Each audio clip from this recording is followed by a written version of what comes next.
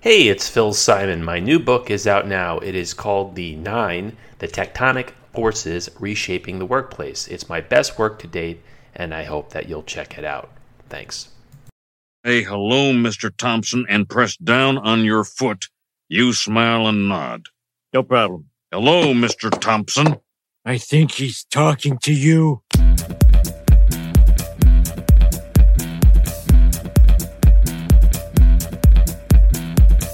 Episode 7. Professor Terry Griffith joins me for a far-reaching conversation about higher education, privacy, data residency, and collaboration. We talk about the future of academia and why it's silly to think of collaboration tools in isolation. Let's get this on!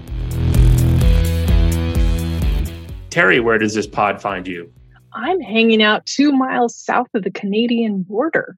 I'm in a little enclave called Point Roberts, surrounded by 3 sides of water and one with border guards. How about you? I am in Arizona, holding down the fort. Now, you made the jump from the States to Canada, and do Canadians collaborate differently than we do in the States? I'm going to say they collaborate very nicely, but they are far more concerned with privacy than some of my, full-on U.S. collaborations. Interesting. So talk to me how in the U.S. where we say, sure, I'll collaborate, and we trust companies differently, right? I trust Slack and Zoom more than I trust Facebook. But would that actually encumber people from using some of the tools that you and I enjoy using so much? Absolutely, it does. And in fact, I teach at Simon Fraser University in the Beatty School of Business. And they're lucky to have you.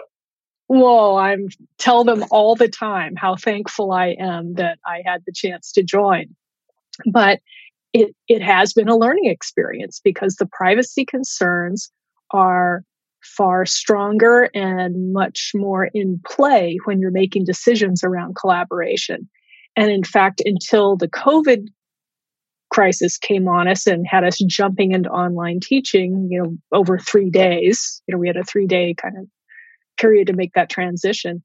I was not allowed to use a lot of the tools that I am using now because they either hadn't been vetted in terms of their privacy, which is a formal process that the university goes through, or they had been vetted and seen to be lacking.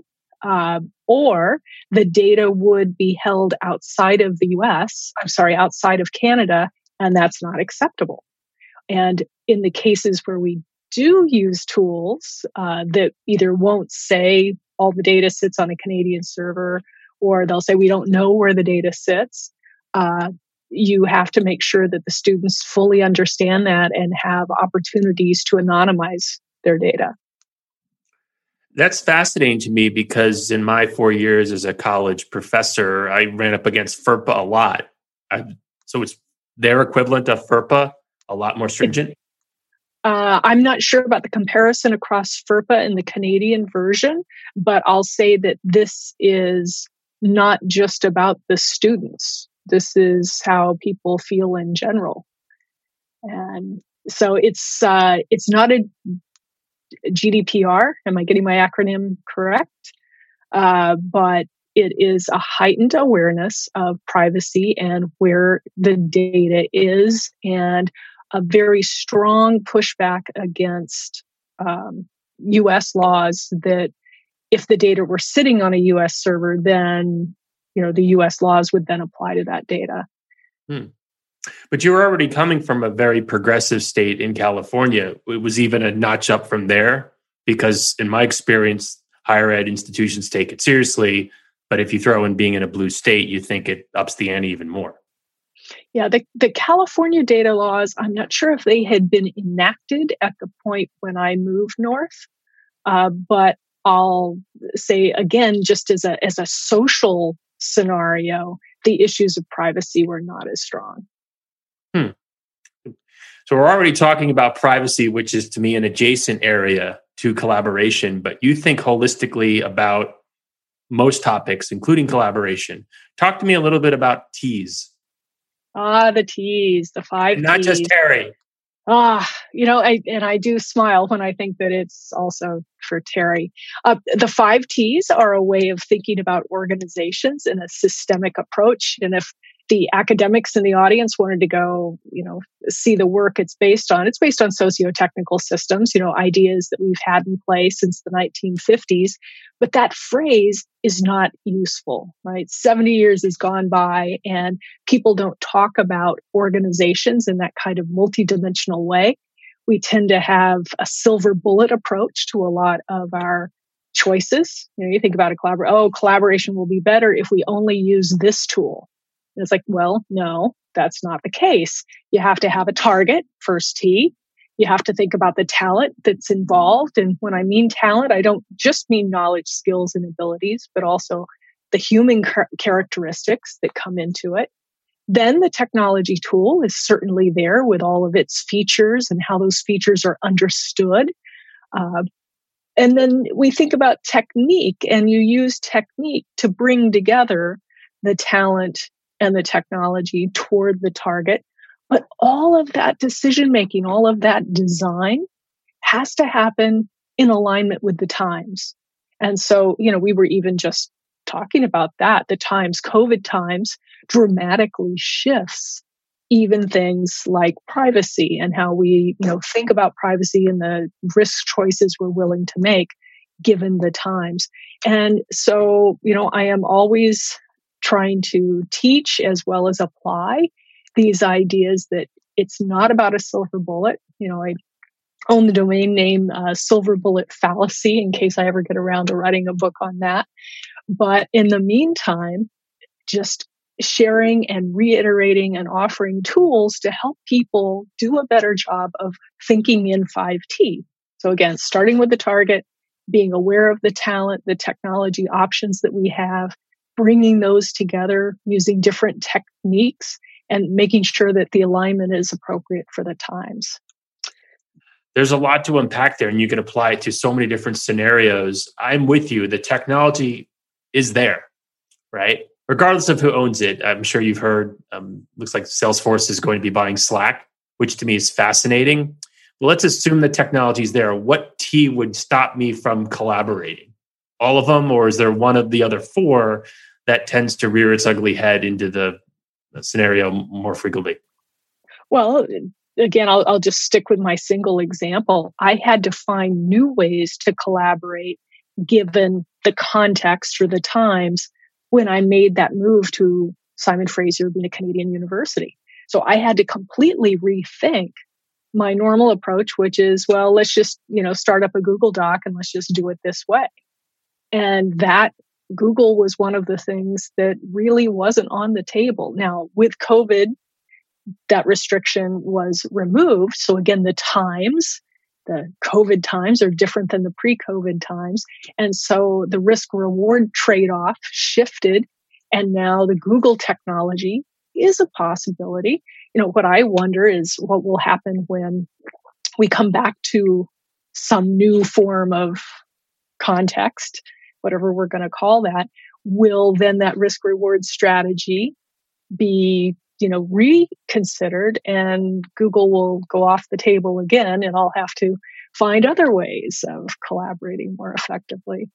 And mostly what I'm looking for is being able to do joint work, joint writing, joint creation of notes and things like that, and to have that happen in real time. And so things that I thought were easy, all of a sudden weren't easy. And now I'm going to have to do more training to help us use perhaps a more technical technology or a technology that's not as easy to use so that we can still get the same benefit while also being respectful of the privacy requests of the group that I'm trying to collaborate with. To what extent do you think people will use the times as an excuse not to adopt the technology? I know that in the past, and this isn't just with my college teaching experience, people would throw up a roadblock and there was some justification to it. But in my view, the larger issue was, I just don't want to learn a new tool or use a new tool. So FERPA, or insert name of legislation. I mean, can't people use that as a crutch to avoid using something that is objectively better when it comes to collaboration? I, even at the beginning of the COVID crisis, had the opportunity to write a blog post with a knot of Sarah Ite. I'm trying to get the full name there, of Mint.io, because we were saying, well, is this something where we're in a crisis, we have to change the way we're teaching in the context that she and I were working in. So should we be telling people to jump on new technologies that will be more powerful in this online scenario? Or should we be saying to people, stay the course, find a way to use what you already are using? And our analysis at the end of the day was that it depended on kind of your ability to make those transitions. So if you were the kind of organization that wasn't good at trying out new things and understanding it might not work and you'd need to back up and try something else, that if you weren't that kind of an organization, staying the course and just forcing this new world onto the tools that you're already using, changing maybe more in your technique than in your technology, might be the thing to do given the crisis scenario. On the other hand, if you are the kind of organization that's very capable of starting something and saying, it's not really working for me, I'll try it either in another way or try something entirely different. And you already have those techniques in place, that kind of quick experiment, lightweight experiment approach, that we were advising organizations to go ahead and move to technologies that might be a better fit for them, given the crisis scenario. Because at least they're only changing the technology. They're not changing their technology and their technique at the same time. Whereas if you were a place that didn't have that technique skill, don't try and change technique and technology at the same time in a crisis. Mm-hmm. Well, let's talk a little bit about different constituencies, because I would argue that your average 19 or 22-year-old, well, he or she may not have used Slack or Microsoft Teams or Zoom. I mean, these folks grew up with, at the very least, computers, if not smartphones. They know what the @ symbol does. They know what the hashtag does. In my experience using Slack in the classroom, the students pretty much got it. It was the faculty members, particularly the ones that have been there for a long time and had their Canvas or their Blackboard site set up perfectly and didn't want to change their LMS, never mind introduce a new tool. So again, is it the potential of a crutch? I'm with you. If people are not prepared for the tool, then don't introduce it. But name me a more tech-savvy generation than the folks that are in colleges right now. Well, and mine are graduate students. So I'll say not only are they pretty technically sophisticated on the learning tool side, but also they are in their own organizations using Slack and the like. But I think the issue is the university support, or if I were talking to an organization, it's that back office piece that either might be ready to make a move or not make a move. And, maybe I'm viewing it through the lens of someone who was new to the organization and new to the regulations of that organization, that led me to be, I know, a little bit more circumspect and risk averse than I would have been when I was teaching at a university in the Silicon Valley. And had been there forever and had actually been the lead of the technology advisory, some advisory committees at that university. So I knew what I could and couldn't get away with there. Mm-hmm. Put on your sorcerer hat when it comes to higher ed in a year. Let's say that there's a vaccine and things are normal-ish. What does the future of higher ed look like to you? What I hope is that we don't backslide. I think we have learned some amazing things, and it was painful. We have developed whole new courses in whole new ways. And I know for my course, which is a technology and innovation management course, that I will take all the asynchronous course material that was built up, and I'm going to keep that. And if I go back to having face-to-face interactions for what I call core hours, I don't call them class time anymore. Class is everything that takes place throughout the course. But for core hours, that synchronous time we have together, it'll be better in some ways face to face. It'll also be more difficult. None of my students show up late. Whereas, we're in an urban environment, they either have to come on public transit or park a car. They were always showing up late. And, it's just not a feature. So there's pluses and minuses, even to the virtual synchronous component of it. We didn't have the ability to record lectures in the face-to-face environment. And so students couldn't go back and look at it. So I'm hoping we get to keep some of the benefits, and I hope the vast majority of the benefits, and just add on the richness of that face-to-face. And I can tell you my students very much are missing the idea of being able to go to the pub after class. So college rite of passage. Go ahead. Yeah, absolutely. Again, these are graduate students, so they're, they've had a long day before they even show up for our core hours. But I've got a question for you, and it revolves around, as we think about artificial intelligence enhancing our collaborations, and how have you been thinking about the AI as a team member versus just a tool?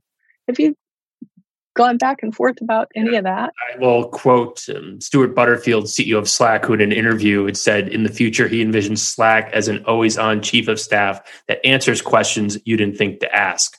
So in the chapter 16 of my forthcoming book, Reimagining Collaboration, #shameless plug, I kind of play out Workday 2028, which is a lot like if you've ever seen the movie Her by Spike Jonze with Joaquin Phoenix, who plays the guy who falls in love with an operating system. So I will think it'll be a team member, and it won't simply be a matter of automating things. And there's a lot of mileage you can get out of that. I mean, I think about, again, going back to things like the Me Too movement and greater sensitivity towards social or racial issues. Do we have, a loudmouth white guy in a channel who shouts everyone down? Right? Is that person unaware of it? And could that person be open to coaching? There are AI type companies that are looking at sales information, and they might say, hey, Terry, during sales calls, you talk 80% of the time. You should be listening 80% of the time. You'll close more deals. And we've got the data to prove it. Am I wrong on that? I think you're dead on that. I know that some colleagues and I are starting to look at that kind of two different uses. We start from the premise that we will be using AI in our collaborations. And maybe it's going to be a both and kind of scenario. There will be some AIs that are tools, and maybe you're the expert with tool number one and I'm the expert with tool number two, just like any other tool we might have had in our collaborations. But that there will also be those team member AIs. And I love the idea of a chief of staff contributing into those meetings. And I also love the idea of having coaching available, just like Grammarly is coaching me now. Interesting conversations with my students about, is using Grammarly cheating? And how will people think about that? If I have an AI tool that's coaching me or helping me, is that okay? So again, the 5T analysis comes back. It's not just about the technical capabilities, but what is the context, the times that you're working in? What are the expectations about your work versus augmented work? And how do the other talented members of your team either adjust or not adjust to the addition of that new technology, a technology that kind of sits between technology and talent? Mm-hmm. Yeah, I mean, when the times change, right, it's like tennis, every shot is contextual. I know you play as well. So if you would say, well, I'm going to pay $70,000 a year to go to Carnegie Mellon or Harvard, and I'm going to watch really expensive Netflix, well, that value proposition doesn't make sense. But if you say, well, we can't meet in person because of, coronavirus, then, well, it's better than nothing. But I'm astonished. I think it was either Princeton or NYU that tried to pass along this year 7% tuition increases in the middle of this. I mean, does the word tone deaf come to mind? Or how do you justify that? Because to your point with the T's, it's completely oblivious to times, right? I mean, I hate the expression optics, but that just doesn't look good. Well, and certainly it's in the technique, right? How did they spin it? And I have no idea. I wasn't tracking NYU on that one. But I will say that doing what we're doing right now is more expensive than it's more expensive to offer those courses than it is to offer the face-to-face courses in the way that we had been offering them, right? I have 3x the TA time to help me in real time manage the virtual environment and to do that effectively. We have licensed in new tools that we didn't have before. We've brought on board educational technology specialists. So we've added talent. So the cost has actually gone up in terms of that. And that was true at other universities where I've had, some insight into the online costs versus the face-to-face costs. If you're talking about the same number of people, the cost, in my experience, has been actually higher than the face-to-face. So, the fact that they would push that along, is that tone deaf in terms of, people having lost jobs or reduced hours and having their own increased costs? Absolutely. But I would have to, have a deeper conversation with those university presidents about why did you need to do that? And, how could the endowment have helped? Yeah. I think about the outsider's perspective. How could it be more expensive when you're delivering a different product? They may not know how the sausage is made. Reminds me a lot of the rise of cloud computing around 2010 and 11, when companies' IT budgets would increase. Well, how is that possible? You're paying basically by the computation or the second or the user or whatever. And I found out that in many instances, the companies just added cloud computing. They didn't really replace anything else. Yeah. Well, and I'll go back to the 5T story on this one. And Eric Bjornolfsson speaks about this often. It took decades for electrification to offer up productivity benefits. It's taken decades for the productivity paradox in information technology services to sort of resolve themselves. And it's because if all you do is add that technology or shift that technology face-to-face versus online, you aren't getting any kind of benefit, broader benefit. And those electrification or IT in organizations or shifts in how we offer education, the big benefits don't come until we make other adjustments in support of those. So can I imagine a world where you have, I like to use Psych 100, right? So an undergraduate basic psychology class. There are probably 3 ways to present that course well. There are probably 30 people who are the best at the, actual sharing of that material. Well, get those people together. Maybe Apple gets to do one version, Cisco gets to do one version, and Google gets to do another. And then leverage that work across all universities. If you did that, then my job becomes maybe more like a hospitalist. You have the person who's doing the surgery, but you have the person who's taking care of the general integration of the care. Well, I'm very happy to be that generalist. And if I happen to be one of the world's best people on a particular topic, say 5T, then I'm going to be the person that gets used in that Google version. Costs go down then, but that's a huge transformation, similar to how we shifted once we went away from steam power to electric. Interesting you mentioned that because, and I'm going to look this up so I don't completely bastardize his name, but I'm reading 21 Lessons for the 21st Century by Yuval Noah Harari. I think I got that right. Mm-hmm. And it actually came from the recommendation of my friend Mike Vardy, who was on the pod, I don't know, episode 2 or episode 3, but he makes the point in the book early on that doctors will go away before nurses because a doctor might have to look at a bunch of charts and will miss things that AI wouldn't. But the AI isn't necessarily going to attend to the patient's needs, exactly what you're talking about with a student, because they're too squishy, for lack of a better term. Right. And to your point, could you explain behavioral economics better than Richard Thaler? Yeah, probably not. Yeah, I'll say in his instance, probably not, because I have heard him on podcasts. There are some other Nobel laureates that I might say maybe so in terms of explaining it to a general population. But yeah, amazing to have tenure.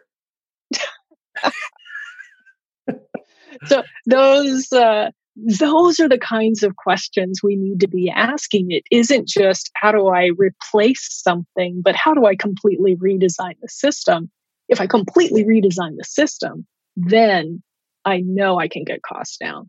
And I can probably, this is going to be, a lot of experimentation.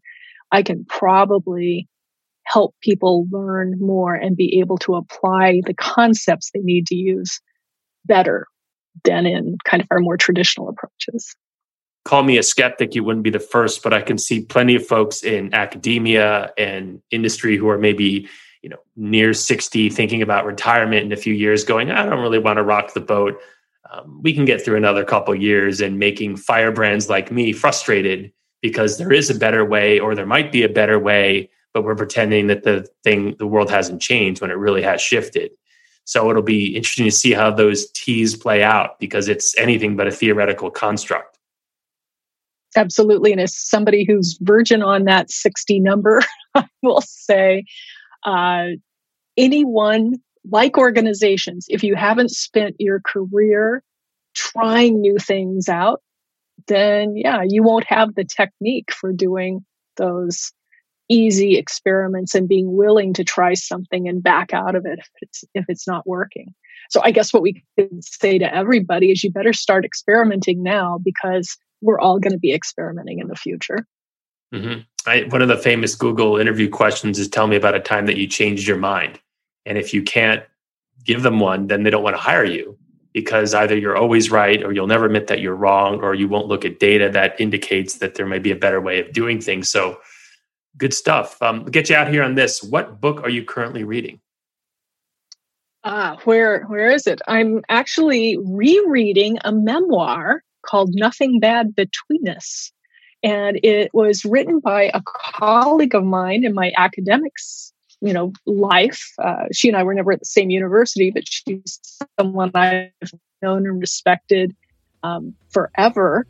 And as she retired, she transferred her beautiful writing skills to writing memoirs and histories. And so the book is Nothing Bad Between Us by Marlene Thiel. Good stuff, Terry. Thank you for joining me, and you stay safe. All right. You too, Phil. Bye. Thanks for listening to Conversations About Collaboration. If you like what you heard, and how can you not, please download, like, or subscribe. Merci, gracias, obrigado to the producer of this podcast, podcastedition.com. You guys rock.